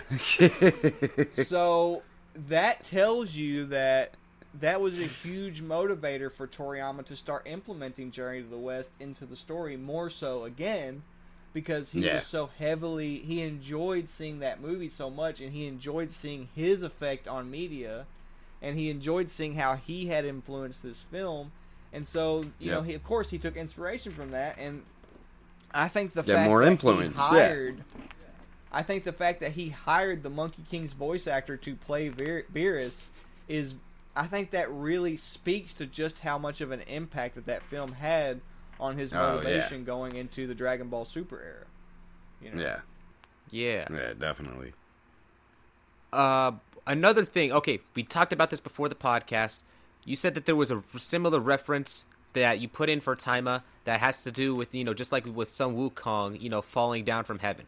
But instead of it being from Journey to the West, it's more so another thing that's leaning in towards referencing Eastern philosophy. Sorry, not Eastern. Egyptian mythology. Yeah, Egyptian mythology. Essentially, the idea is that it's a lot like Greek mythology. The land of reeds is somewhere you can only reach via the trials that you face in the desert in life, but also via a boat in the afterlife. So the whole entire process of Taima traveling through the desert and then getting on that boat and then reaching the island of the gods is a reference to the process of life and death. It's a reference to the cycle of life and death within Egyptian mythology. That's what it is. Yeah, I see. Yeah, that is really cool. That's actually why all of these characters in the story, especially like Noob and Garura, and of course I like to play on Darwinistic concepts of survival of the fittest. So you'll notice that Mirai is a victim to Genzai a lot because he's a bird, and it's a cat and a bird, so it's that. And then there's the dog character who dominates the cat character, and you know what I mean? It's the hierarchy of survival of the fittest. I do like to play on that in this story, but also Appo, Garura, and Noob, who are a jackal, a hawk, eagle, whatever you want to consider him, and a serpent. Those three animals also represent the karmic wheel of life in Eastern philosophy, and also in Egyptian mythology. Those three animals, I can actually pull up an image of the Chinese wheel of life, and you will see that it is a bird, a canine, and a Crane? and a serpent. Oh, So, serpent, like, yeah. you know, so the whole entire story is referencing the cycle of life and death. It's very, very similar to Journey to the West in that way. Journey to the West also references the cycle of life and death, but it does it through the lens of Chinese mythology, whereas my story does it through the lens of Egyptian mythology. So, Yeah. yeah. And I like that you used a lot of Egyptian mythology in it. I'm a big fan of Moon Knight, and that's heavily influenced with Egyptian mythology. Yeah. So with you adding that, there's stuff like I understood and knew already, because I learned some stuff from Moon Knight, but I really... yeah, same here. But I really love how you made that such a big part of this story, which it does make sense, because Beerus's race is... kind of like Anubis looks kind of like how Beerus does, right? Yeah. In Egyptian mythology, there was a race of people known as the Bastet, and they were essentially cat people. Yeah. So the idea was that they were cursed to be hungry forever. That's why they're super skinny. So Beerus he's a huge play on a lot of this cat mythology within Egyptian mythology, because as you'll see, Beerus and Champa are constantly hungry. Like, they have to eat all the time. So, like, also, there is a saying amongst the Bastet that if you leave your tribe, like, if you're a member of the Bastet tribe, and you leave the tribe, you leave like where you're coming from, like the village and stuff, you doom the entire village, and that is a curse that Anubis put on this race of people. So, you know, I really wanted to play on that with Beerus's character, like all of the cat mythology within Egyptian mythology. I really wanted Bastet's also a god in Egyptian mythology. It's a female cat god. But there's also a race of people in Egyptian mythology who are all cat people. So, like, I really wanted to play on that. People like seeing about other, like, races in Dragon Ball. Like, people like Frieza's race, too, but we don't know much about it. But you touching up on Beerus's was such a cool idea and to think of, to make a big part of your story. So, yeah, that right. Well, I just figured, you know, I wanted to go so far back in time that I can do whatever I want. Yeah. But I also wanted to have that whole, like, warrior-esque theme. Yeah. You know, a lot of the... So, like, Beerus's civilization is very similar to the Saiyans in a lot of aspects. Yep. And due to that, you know, it's just... it works. It makes it still feel like Dragon Ball. Yeah. I did get that Saiyan vibe off them, too, so you got that in there, Yeah. Which, I mean, it makes sense, because, like, Beerus, a lot of the aspects of his character that are defining of his character are just more extreme versions of Vegeta's personality traits. Yeah, that is true. So, in that sense, there is a connection between Beerus's antics and Vegeta's and Saiyans and Beerus and like the Saiyans used to conquer planets and sell them, destroy planets and sell them, and Beerus, he just destroys planets. He doesn't have to sell them. Yeah, pretty much same thing. You know, he runs. So there is some similarities there to play on too. Yeah.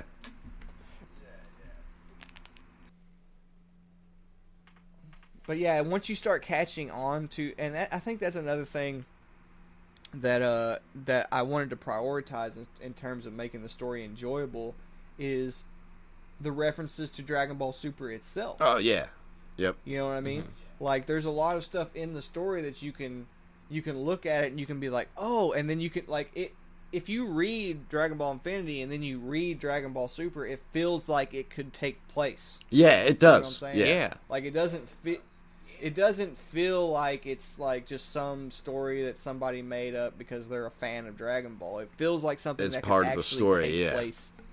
And that's what I wanted to accomplish in that sense. Yeah, you did, definitely. And Like, the moment, if they ever do anything surrounding, Beerus's parents or something like that, like, I'm just going to be like, damn, the way you did it was better.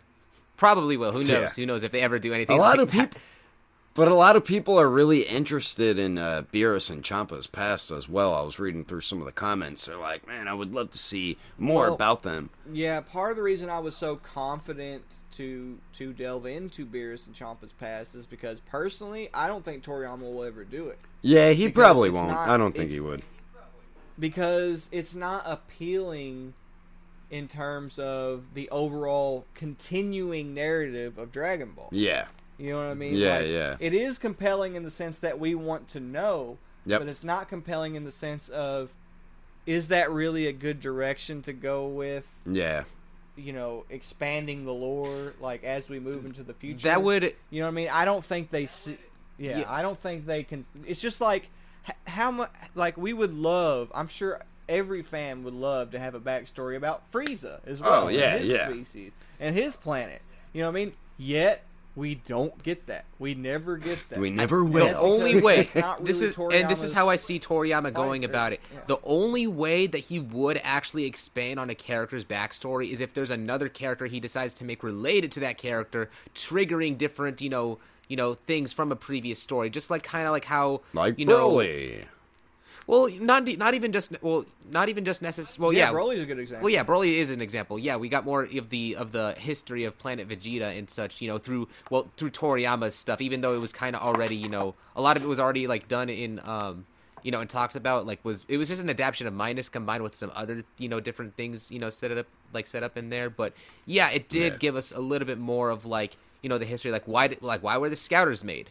Why? Where were the Scouters even introduced? Because I mean, a lot of people before then had the theory that the Scouters were made by the Tuffles. I believe in Japanese they're called the Sufurians, and and so because that was really only because of the fact that during the flashback that we saw, or in the anime in Z of the Saiyans taking over them, they were wearing the Scouters. So we thought that was just simply stolen technology, but it's not. They had scopes before then. Yeah. They had a whole thing, about it like that. And then Toriyama changes up the question even more, making it to where Vegeta is now all of a sudden Vegeta the Fourth. However that works. Right. Well, those are the Saiyans, though. You know what I mean? I don't It's kind of a given that he's going to expand on the backstory of the Saiyans, to be honest with you. In comparison to the other races and the other characters and stuff like that, it's kind of a given. Yeah. When they expanded so much on Granola's past and the Ceruleans, that was actually kind of mind blowing to me. Because we did do that with the Namekians on Namek, that is true. Yeah. But the way that storytelling style and that arc specifically was very different. Because it introduced a character and then immediately went into the history of that character. Yeah. They immediately went into everything that happened in that character's past. Whereas that's normally not how it goes. Normally it takes some time. I mean, Piccolo... Yeah. We didn't find out he was a Namekian until Dragon Ball Z. We didn't find out Goku was a Saiyan until Dragon Ball Z. So it's that was sort of jarring to me. Now, I don't think it's necessarily out of character for Toriyama to do it at all, but in terms of the overall narrative aspects of Dragon Ball, it just seems like the way, the direction that Toriyama's heading in, he's more so concerned with just moving forward rather than backwards. Yeah. And that's something I wanted to take advantage of, because if I'm moving backwards, I don't have to worry about him moving backwards because he's trying to move forward. Yeah. Right? So Yeah, but then it's just, and then I think the only reason why he did that, because it was just because of the fact that it was at a point where what Saiyan pride was necessary in order for the characters to move forward. That was like the whole big thing why Bardock, like them learning that through Bardock. If Bardock was not like involved in there, then Vegeta could not have and Goku could not have moved forward with the proper understanding of Saiyan pride. There would be no other character at that point who can really teach them that. Well, yeah, I mean, there was multiple reasons why they needed to expand on Granola as a character. Honestly, there was multiple reasons. It wouldn't have worked if you didn't. Mm-hmm. Yeah, they had to. But yeah, so like normally what Toriyama does is he just introduces a character. Yeah. So like Taima, I just introduced that character. I didn't like go and I didn't like explain immediately his backstory or anything like that. Yeah. I just brought you into his world with no context. Right? You didn't have context. Yeah. Because one issue that a lot of writers have, now there is situations where that context is necessary, like Granola, and like Taima a few chapters later, whenever you find out where he came from. Yep. That context is necessary to a degree, but if you give too much context, people lose interest. Yeah. Because that sense of wonder is gone. That sense of like, oh, well, where did this character come from? What's he been through? What kind of part? You know what I mean? Like mystery is more intriguing. Kind of wonder about these things. And just to clarify for some of you guys, listening into this, like, if you're only coming into this and you've only seen the recent remastered version of Dragon Ball Infinity on Rising Fist channel, that part where you see Taima's backstory right away was actually just like a bonus thing that comes in that was expanded on in the chapter that actually comes in after the fight that Taima had with Brood, and that it was a creative decision on Rising Fist, and in order to have that in at the very beginning. In the original manga, this was when he was a baby. This was not like that. Yeah, when he was a baby, and like he came down through the time. Yeah, Paul thought that telling the story more linearly would be more appealing in terms of the animated version of the event. Yeah, personally, that's not how I tell stories, but I understand why he chose to do it because, like, Taima had already become popular on his channel anyway. Yeah. So, like, I understood the logic behind it. It was just like, well, we're trying to expand on a character that we've shown multiple times on the channel before. Yeah. So let's just go ahead and throw his backstory in. Yeah, it wasn't a bad idea. I think either way would have worked good, but yeah, throwing it on there, you learn it right away, then jump right into his story. But yeah, I think either way, would have been good. Right, especially since it followed two previous animated episodes that were being repeated in that video. Yep. Like, I can sort of see why he felt that was necessary. Yeah, and I honestly, I did like that touch, kind of going into it as well, just like having seen, going into there with like the music and the Broly movie and such too, like there was, like, even though like this was something that's touched on, like, like later, if you're reading the story in chronological order, I think that having that sense of backstory in a way brings in another sense of appeal that I did really enjoy from that. So I think there's benefits in both ways of telling the story.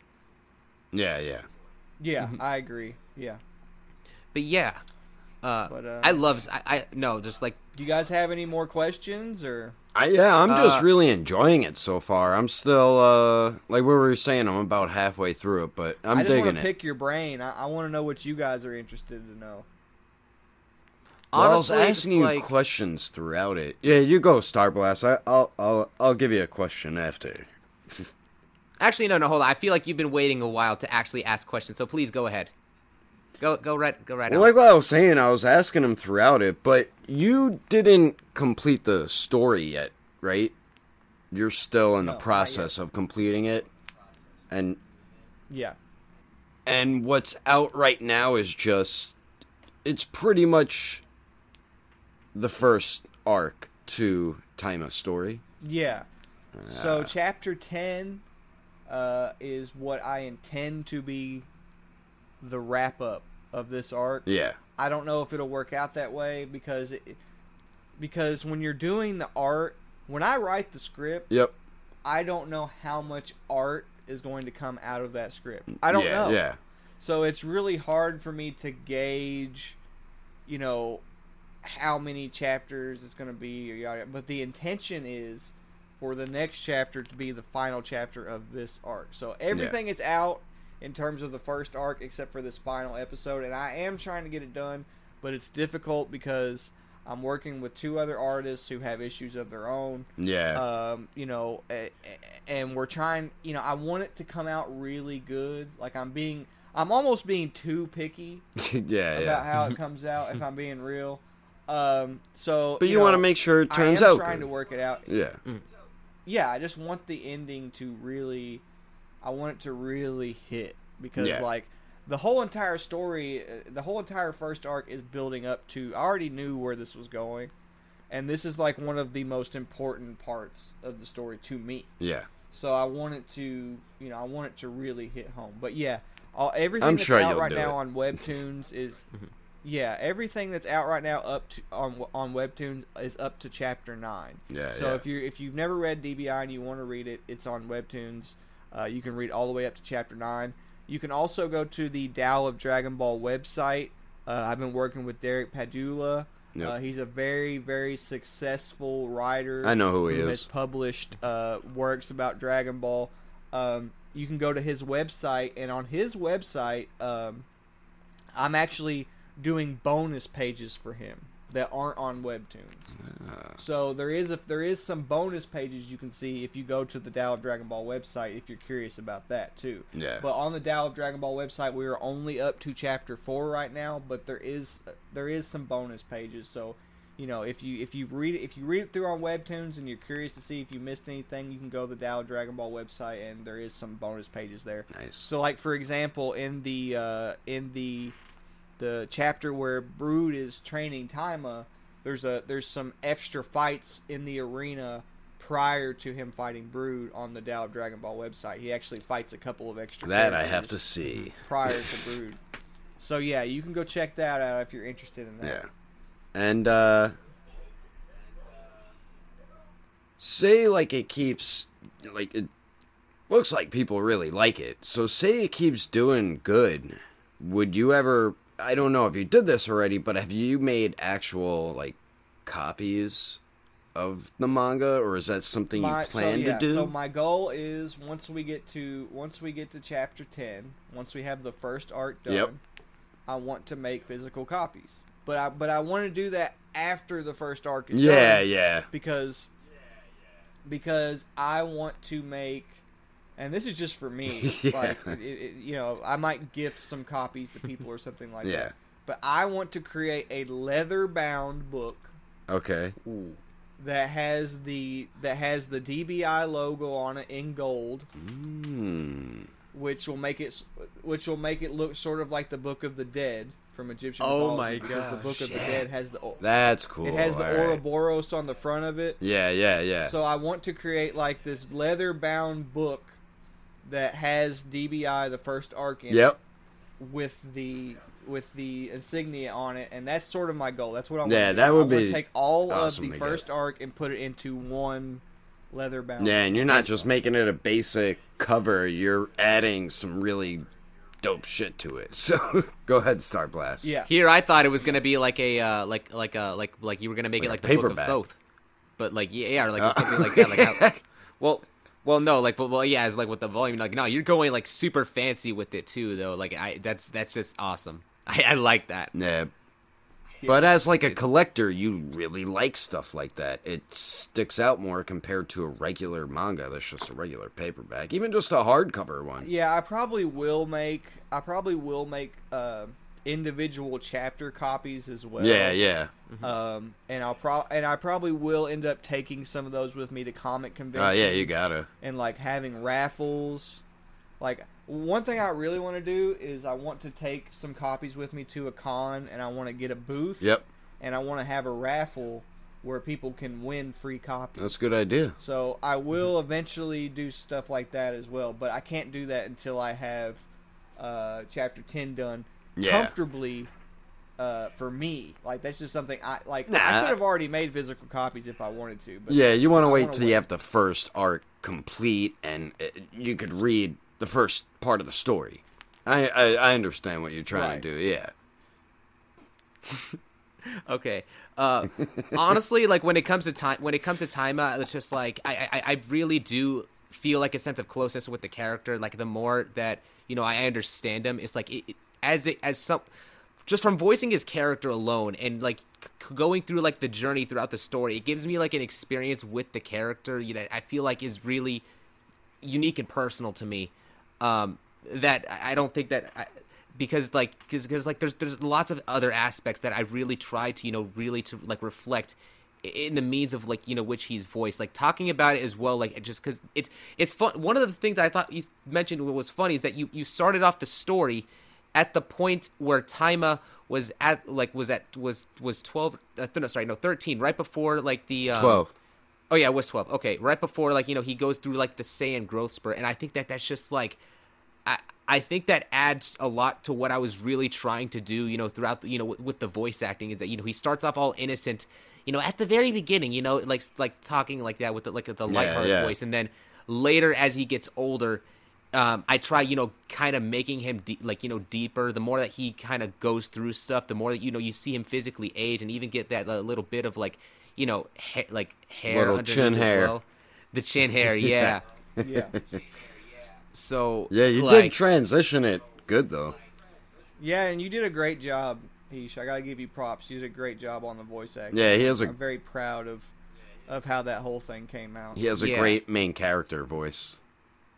He really does. Yeah.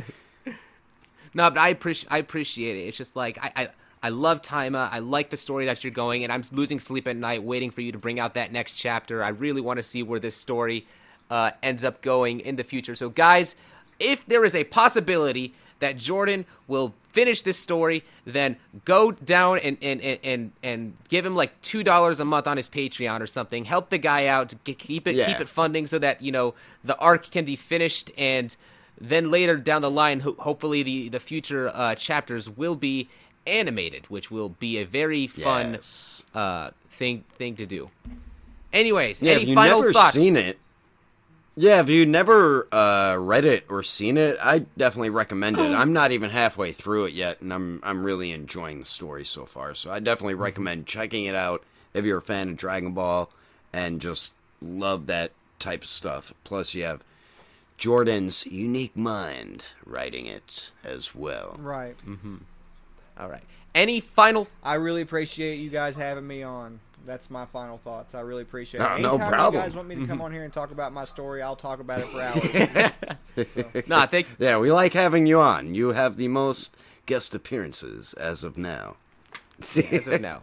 And most likely later in the future, we'll bring you on for it again. But yeah, of course, Jordan, as usual, thank you so much for hopping on. Thank you so much for telling us about the story. And if you guys do want to listen to other podcasts and other episodes that Jordan has been in, check out the other episodes where we talked about the differences between Eastern and Western philosophy, and then the video on Gohan. Yeah.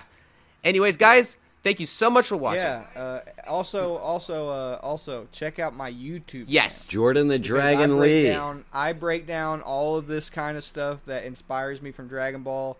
I point out all the references of Journey to the West and stuff like that in Dragon Ball. So go check that out too. I'd really appreciate it. I work really hard on my content on that channel. You do. Yeah, it does. The link will do. pop up at the end of the video. A card might pop up as well, and the link will be in the description also. So be sure to check out his channel. Very informative Dragon Ball information on his channel. I watched plenty of his videos, so check it out.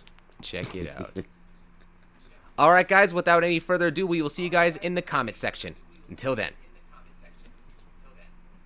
Thanks for listening to our episode. If you're on YouTube and watch the video, then thank you for watching as well. We are your hosts, Starblast Studios, and me, Daredevil 19. And if you enjoyed our episode on Spotify, be sure to give us a follow and a rating. And we do thank you. And if you did watch this on YouTube, be sure to give a like if you liked it, and a subscribe if you enjoyed it. And we will catch you on the next episode of the Plastic Power Podcast.